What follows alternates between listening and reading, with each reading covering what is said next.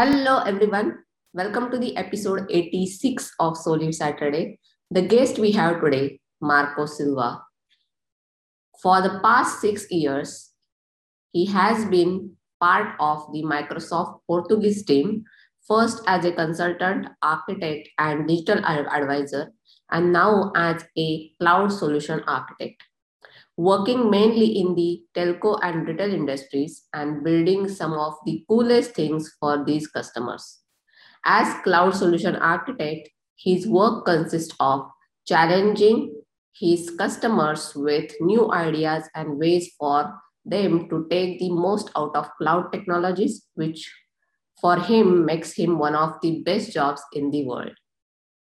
His academic background as an engineer specialized in artificial intelligence and computer graphics made him specially tailored to address digital challenges that his customers are facing in transforming their businesses by leveraging technologies such as data mining and machine learning, cognitive intelligence, and of course, mixed augmented and virtual reality.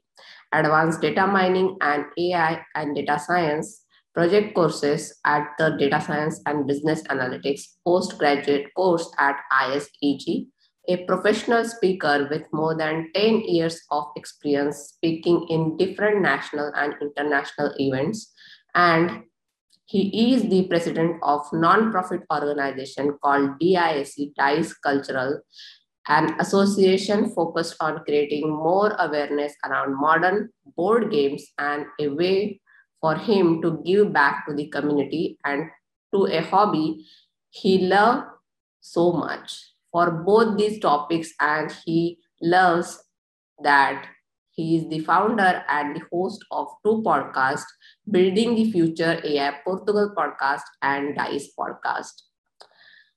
So yeah, the it seems like a quite a lot of things our guest does today.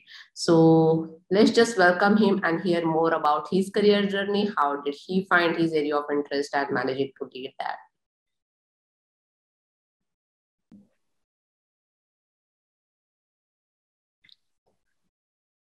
Hello, Marco. Very happy to have you on the show and really appreciate all your time and consideration being on the show. Oh, thank you, Lisha, for the invitation and for this opportunity to share a little bit of about AI and to have this conversation with you about leadership. So I'm very excited to be here. Thank you. Yeah, so it is completely my honor and the pleasure. So thank you so much for your time. To begin with, we have our first general segment, which is more or like a passion or the interest. So, how did you find your interest in technology, especially the cloud computing? And what steps did you take to pursue your passion further or find that particular field in the particular technology as a career option? Mm-hmm. Well, I can tell you the story behind this. It's a very funny story. I started out. My mother's a dentist, and it's funny that I think she secretly always wanted me to be a dentist as well. I was her assistant for a long while when I was young, so I only knew this, but I always liked computers. And I remember this. I was very young and started programming in Spectrum and building computers at home and stuff like that. And then I think my mother realized that, okay, maybe he's not going to be a doctor, maybe he's not going to go pursue this for her life, because I had like computers everywhere in my room. I was setting up all of those things when I was young. I figured out that I wanted to go into engineering very early, but I thought that I would be building games. I thought that I would be a game developer, and many of my friends, I was the only one that I knew that had this ambition. Many of my friends didn't have. Today, they're all, most of them, building games, and I'm in enterprise. So it's something went there that changed the way that my life went. But my passion for AI and computer graphics is something that came from the time that I was in university. I started teaching as an assistant when I was in the university. So I went through engineering school, started teaching computer graphics, always thinking about maybe I'm gonna go into games. And then I found Microsoft. Microsoft recruited me as a Microsoft student partner. Mhm. This it's a program that doesn't exist anymore, unfortunately. I was the first year of the program here in Portugal. I was the first official year of the program. Got recruited, loved being a Microsoft student partner, got to know a little bit of Microsoft. And I don't know if you remember this plugin that Microsoft had at the time called Silverlight. It was like it's similar to Flash. I was a young expert that in that field here in Portugal, and I got recruited to build what at the time was like the Netflix of in Portugal. This is back in 2008, where Netflix only came to Portugal in 2018. Wow, that's great. Probably. So 10 years later, I was 10 years before building it, and it had to have a media player. So I started really getting into media, and I was part of the team in Microsoft that was building that OTT platform for Portugal. Microsoft ended up recruiting me. I went to London, always in tech. But AI stuck with me, and then became the AI ambassador here in Portugal for Microsoft. So I think in a way, the path ended up somewhere near what I thought it would be in the beginning. Still not in games. Maybe one day. There's a friend of mine, Miguel Vicente. He's in the Xbox team. Sometimes he messaged me saying, "There's a spot here for you. I'm waiting for you. There's a share here that has your name. You need to come." But it haven't happened yet. But they're still young, still time, right? Yeah, that's true. There is a lot of things to do in life. So thank you so much for sharing, actually. And this is quite interesting to see that, how you started and how you end up being in the latest technologies as well, because technology trends keep on changing. So it shows your adaptability as well to learn the new skills and get expertise in that particular space, which is an important aspect, I guess, being in the technology field. So thank you so much for sharing that. And our next segment is more or like a questions from the audience, where I have shortlisted a couple of questions for you. So the first question that we have is, it is like a combination of two questions, actually. So how has integrating hybrid cloud been useful for Azure? What major challenges do you see while moving big data solutions to cloud? Okay, so yeah, it is a mesh of two questions. Hybrid, in particular, in my opinion, has been the biggest differentiator for Microsoft. So Microsoft Cloud is been betting in hybrid since the beginning, or very early on. I do believe that there are many workloads that will never go to the cloud.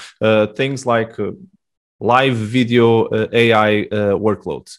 It's not never going to the cloud. It doesn't make sense to send high definition video of all the high definition cameras in a shopping mall to the cloud. The cost itself would be unbearable. It needs to be at the edge. Automatic driving or autonomous driving. It's something that the latency for real time will always be big. You won't have a data center. You need to concentrate the data centers you can have more and more, and Microsoft is launching more data centers every year, but it's not going to be in your street.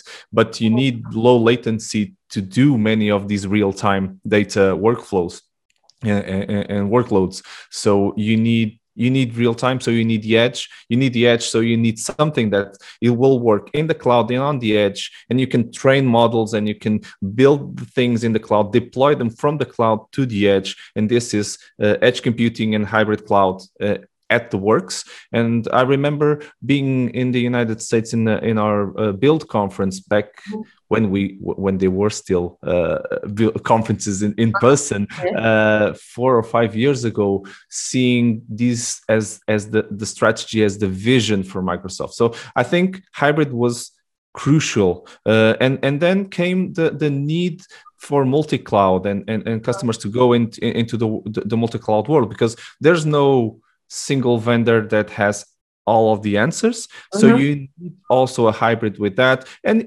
probably there's a lot of workloads that if you pay for 24/7 your hardware, then a small data center for that will also make sense on-prem for the customers. So you need to have a control plane that manages everything. And this is Microsoft started building their own control plane as something agnostic of all the technologies that were there, all the clouds. So hybrid came in as well with Azure Arc and other management plane security, and all of these concerns are across the different layers. So I think it's been very useful for Azure to grow, and strategic for customers to look at Microsoft and the Azure cloud in a different way. So I'm very happy that we had this decision from the beginning, because I think it's the correct one.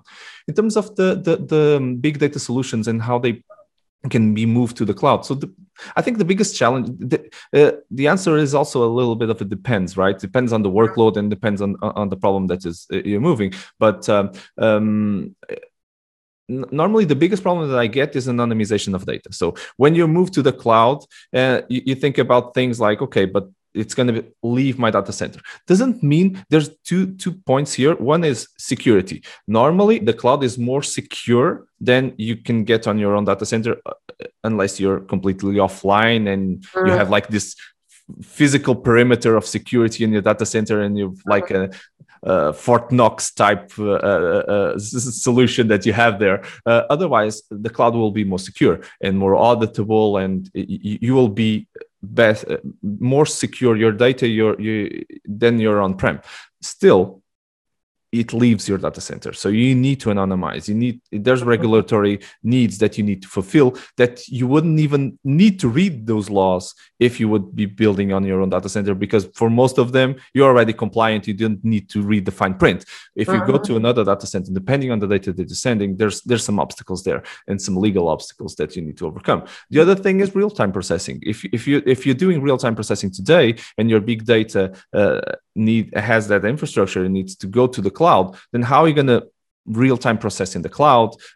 Is the latency a problem? You need to do some decisions, some architecture decisions. But it's something that's been fairly studied. There's a lot of documentation that you can go through. The Microsoft, for instance, has a lot of cloud solution architects like myself that can help customers do this. So I think 5 years ago, it was a little bit tougher because we're still learning. Today, I think, depending on the strategy that you're following, there's a recipe that you can follow that's fairly tested, and there's not going to be many problems.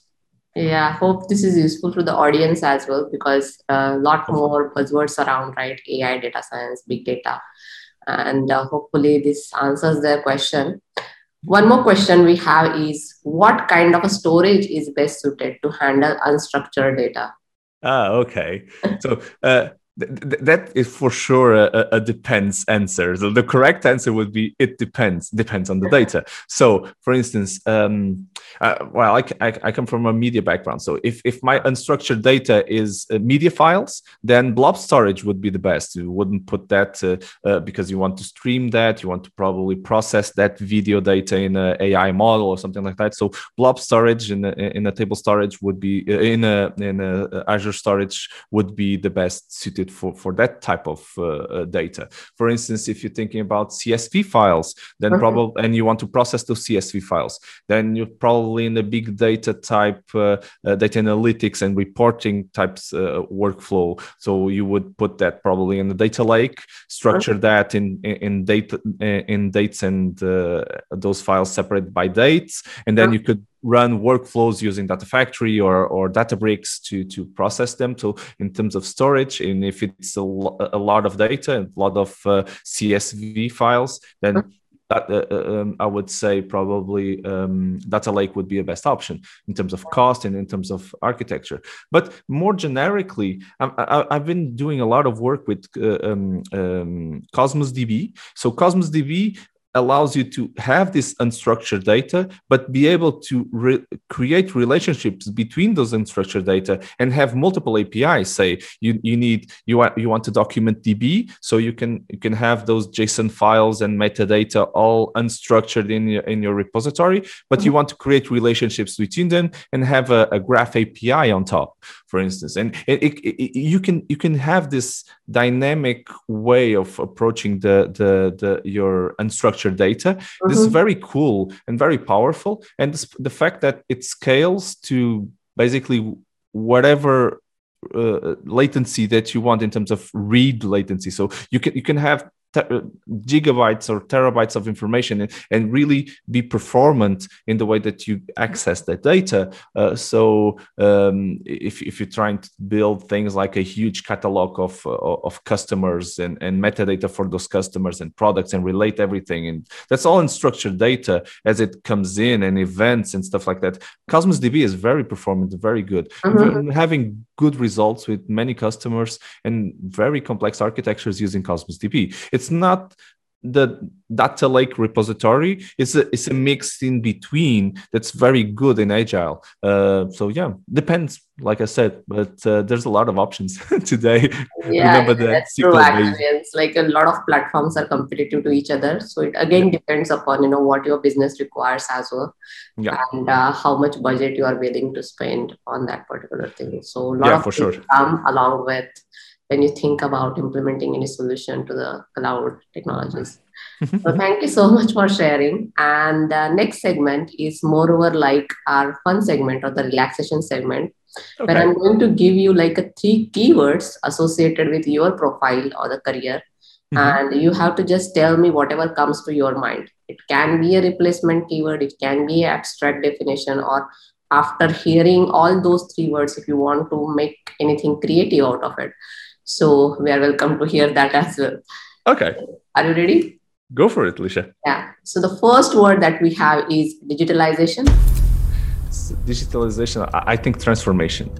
So I think it's the biggest thing that's been happening in this last 5 years has been the transformation to digital. And what comes to mind is things like the way that we interact with public services today, medicine today, and all of those services became a lot more digital. Most of them, they were digital. I'm not talking paper to computers and email to letters. It's not that type of digital transformation. More like identities and the way that you and remoting, like we are doing today, is these things become the new normal, and this is transformation of the business. And I was so happy to see the last 5 years and the way that they did. The first thing is transformation. Yeah, that is very true. And thank you so much for sharing that. Next keyword is podcast. Forecast. Oh, I think reporting. It's a shame because the first thing that comes to mind, and I'm being honest and truthful with you, like in your exercise, is that a lot of my work still today is around forecasting, and I'm so happy that those reports now have a lot of AI. What I think about is all the reports that I need to study and in my day to day, and all the metrics and KPIs that before I needed to use Excel, and now I just think Power BI and reports and all the forecasting coming on those reports automatically. So happy. Yeah. And then a third keyword that we have is future of AI. Okay, future of AI. What I think about future of AI, I think things like AlphaGo, for instance, and all these big, deep models, more than just machine learning, that are trying to do things. For instance, I'm missing the name of the technology.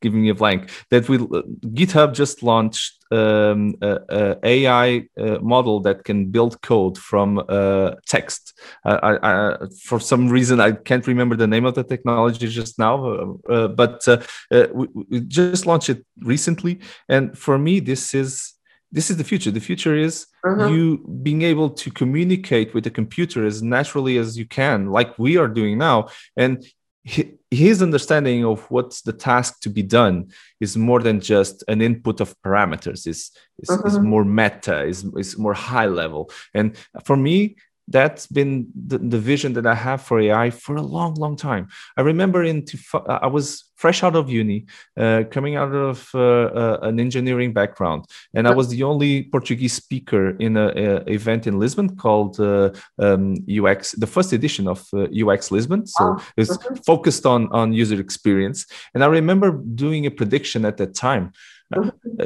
looking back, and now I have a little bit more experience, and thinking I was so young and so naive to go into an event like that and say things like, I think in the next 10 years, like, who am I to say that? But the truth is, I still believe in what I said at that time. I still today would say that the future is natural language, and I think it's been proven. I was 2008, so that's almost 13 years ago. I was saying that natural interfaces weren't touch, and this was when touch interfaces and mobile and tablets are starting to come out. And I say this isn't natural because you don't have feedback. So touch for me is something that I can pick up my mug without looking at it, but I couldn't push a button to get me the mug without looking at it if there was a touch feedback. So I remember, for me, what's natural is saying, get me the mug.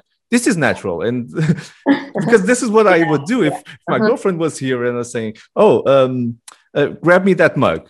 She knows exactly what she needed to do, and she would get me that. I want to do this to a computer and say, get me that code, put me the file, get me in touch with Lisha. And it was just get me in touch with you, and it was just get the call set up and everything. So this for me is the future of AI. And I know that's near. I hope that is really near. Yeah, so AI is definitely for making the world better. So yeah, we can take it that way. Moving towards our next segment, which is more about exploring your career, work, or volunteering. Okay. A lot of things, actually. You host 2 podcasts, you do the volunteering as well. But just to keep it short, we are going to cover one question under this segment. Which is, you worked as a digital advisor. So how was your work experience, and what were your roles and responsibilities under that role? Okay. So digital advisor was the role that I left before becoming a cloud solution architect. I was a digital advisor for many years. 4, I think, or probably 5. So,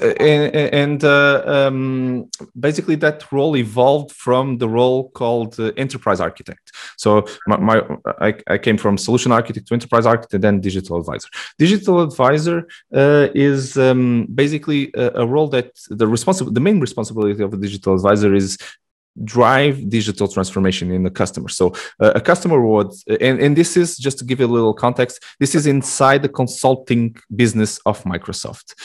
So that means digital advisors are like consultants that you would, or an architect or a developer that you would get into a project to help you implement something. So a digital advisor has a digital advisory service called exactly that, digital advisory service, and a customer would hire, in this case, subcontract the digital advisor to help them in the digital transformation journey. So a digital advisor will build that journey based on technology, based on the business impact that the customer wants to get out of technology to build something. And I, in particular, my role, we had different industries and focused on the industries because a digital advisor must be industry focused.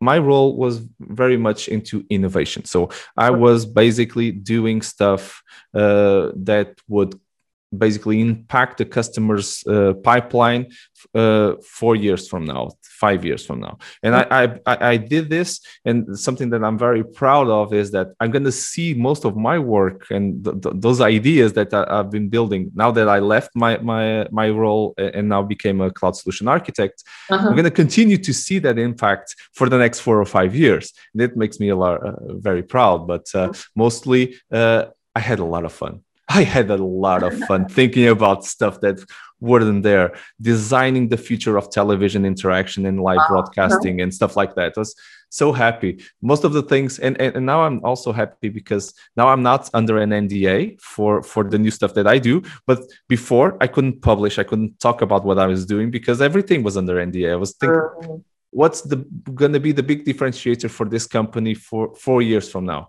That means I can't write anything of what I'm doing in my day for the next 4 years because it's only going to be released in 4 years. So now I'm.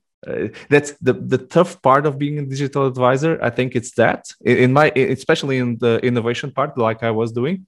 The cool part is it's so far ahead that it's so cool that you think, yeah, this makes all sense. It's going to take a long while to see it materialized in a product, but it makes a lot of sense, and then you get to see it being built, and like, yeah, this is exactly what I thought it's going to be. Yeah, So yeah. so cool. Yes, yes. That sounds really very pretty interesting role as well. Thank you. So, thank you so much for sharing. And we are moving towards little closure, and we have a segment which is more or like tips or advice. And in Okay. this segment, you can support your answer with books and courses for the students. Okay. So, any tips or advice would you like to give to the students or the professionals who are looking to get into this particular field, technology or the cloud computing, and are trying to grow in that particular area or looking this as their long-term career option? Okay. So yeah, for sure.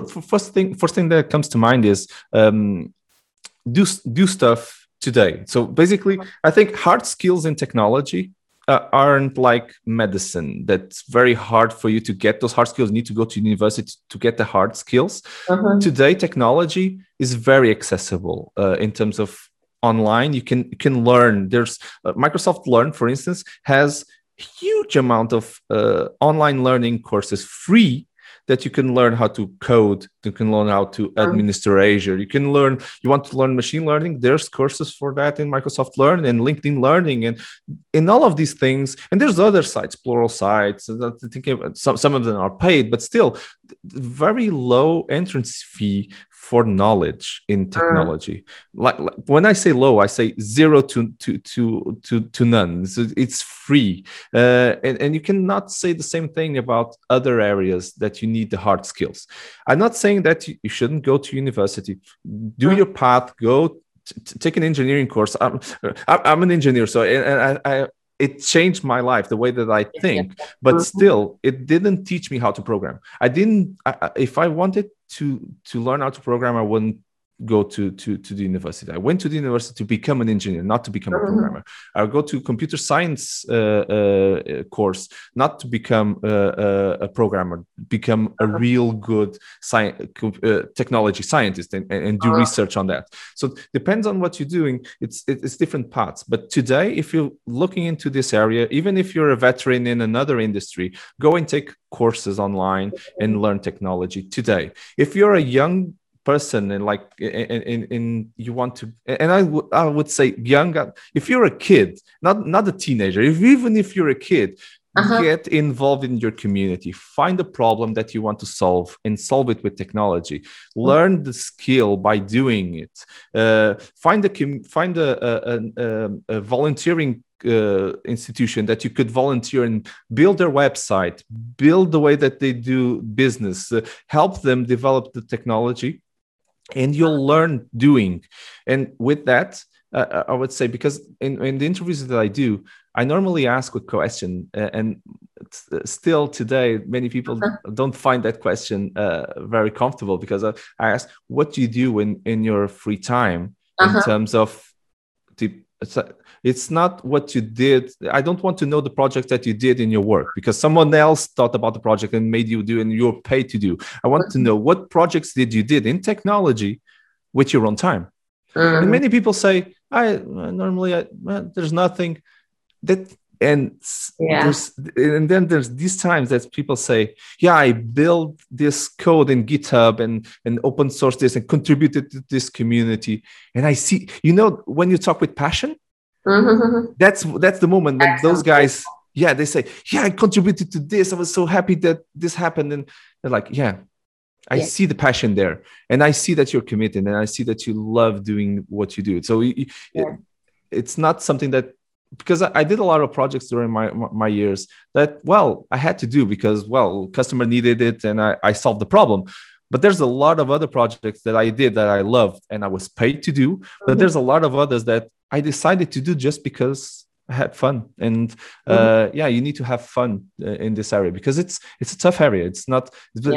I normally sell this as something that, because I love it, people say, it's going to be a lot of fun. You need to love this to be fun, because if you didn't love it, it's a pain, because there's a lot of math and there's a lot of studying, there's a lot of everything. It's not. Yeah. So very valid points actually. You mentioned that, when you're passionate or interested in something, definitely you find all the other opportunities to grow in that particular space, and you're always ready to take the challenges actually along the way. So even though like cloud computing is very hard, it's more or like a challenging field as well to be in. So Mhm. that completely makes sense actually, you being in that field. And thank you so much for sharing this with the audience. And we have the last segment, which is moreover like a leadership. And no doubt that you are truly leading your area of expertise. So, what is your leadership style? And Okay. any specific leader that you always follow and admire, and why? Okay. So I see myself more of a coach, Uh-huh. um, a bit of a servant as well, to serve my team. I'm always looking for how to help the team, and well, I see myself also as a visionary leader. So I normally am the person that my teams look towards in terms of vision. So where should we go? What's the next thing? Uh-huh. And in a meeting, typically when I'm in the meeting, people tend to look at me for those things. And I'll be honest, I love doing that as well. So it's something that I love. It's not something that I do because no one else can do it. I normally position myself also to do this. Um, I'm a bit of a pace setter as well, so I'm the guy that tries to push the team forward. So don't drop your arms. Just go fight a little bit more. We can do it. We can do it. We're able. Yeah, and probably a bit of a transformational leader. I try to build new things, not just innovation, to really impact and transform. I don't see myself as autocratic or bureaucracy person. I'm far from that. I hate that type of That is leadership. not a leadership style at all, actually. Command and control and stuff like that. Like, I can even share this. For many times, I didn't have this. I saw leadership. I didn't see myself as a leader. I remember the book, reading the book from Seth Godin, Tribes, and really that opened the door in my mind to what the leader should be, because up to that point I think I thought leaders as the manager or command and control, the guy that controls your work or controls something. And I found that I didn't have that many role models as hierarchical leaders. And Mhm. then I found a new leadership style and then started looking for other mentors. And now I see leadership as a completely different way. You to be a true leader, you're that's something that you don't get to be. It's something that someone else nominates you to, as people recognize you as a leader in your community, and that makes you a leader. You don't want, I want to be a leader, so make me a leader. That's not going to happen. Yeah, it doesn't So happen. Yeah, that's that's for me. And for things, and then I started looking at other leaders. You talked about role models. Well, Bill Gates and Satya were for sure role models in terms of vision and the way that they lead. They were completely different leaders, in my opinion. yeah. And they were what the Microsoft needed at that time, at that Mhm. particular time, each of them. I was thinking about things, other people like Ilenia, she's the creator of AlexNet. Ilenia, I don't Uh-huh. remember her last name, his last name. Sorry, Ilenia. He was the creator of AlexNet. And I remember the story. I don't remember his last name. Sorry, but I remember thinking about AlexNet was the first neural network, deep neural network architecture for convolutional neural networks. And at the time, he was building that from scratch. He was inspired to do that, and he didn't even know AI. Mhm. He learned AI, got passionate about it in such a way that it changed the way that we do AI today. It didn't come from the person that was the most knowledgeable. He became knowledgeable through passion. And for me, that's inspiring. And sometimes I go to that point when I think about what should you be doing. Yeah, I'm not the best guy to do this. Are you Mhm. passionate about it? Yes, then you're the right person. You don't need to be the most skilled, because that you can get if you're Mhm. passionate. And Yeah. Ilya, he was amazing on that. And to that point, sometimes even today I was reading about this gold medalist from in the Tokyo Olympics. Anna, she's a bachelor in physics in math. She's master's in math as well, PhD in philosophy for math, and now she's an Olympic medalist as well. So I think you can do everything, right? Sometimes you need this type of inspiration. Yeah, such an inspiration. That is true. So thank you so much for sharing. And I definitely need to check about the Ileana. But this is really a very great leadership style to have, and a couple of qualities that you mentioned, right? Having that vision, or supporting or pushing your team, and making them get out of their comfort zone. Those are like a required things, I guess, being a leader, because you are trying to make more leaders and not just the followers. So that is the important aspect of leadership, I feel. So thank you so much for sharing and being the guest on Solid Saturday. This was really very insightful episode for me as well as the audience out there. So thank you so much. Thank you for your invitation, Lisha. It was a pleasure to be here. Thank you. Thank you. Thank you so much. Yeah. Bye for now. All right. So this is all about Marco Silva and the way he's leading his area of interest, cloud computing and cloud technologies. And hope you learned some of the things from him and his career journey. Before we close, we are going to have a closure quote from Steve Ballmer, which is along the lines of, innovation and technology and everything. So the quote says, "We can believe that we know where the world should go, but unless we are in touch with our customers, our model of the world can diverge from reality." There is no substitute for innovation, of course, but innovation is no substitute for being in touch either. So, on that quote, we are closing today's episode. See you guys in the next episode. Until we meet, happy leading. Let's lead together. Stay safe. Bye for now.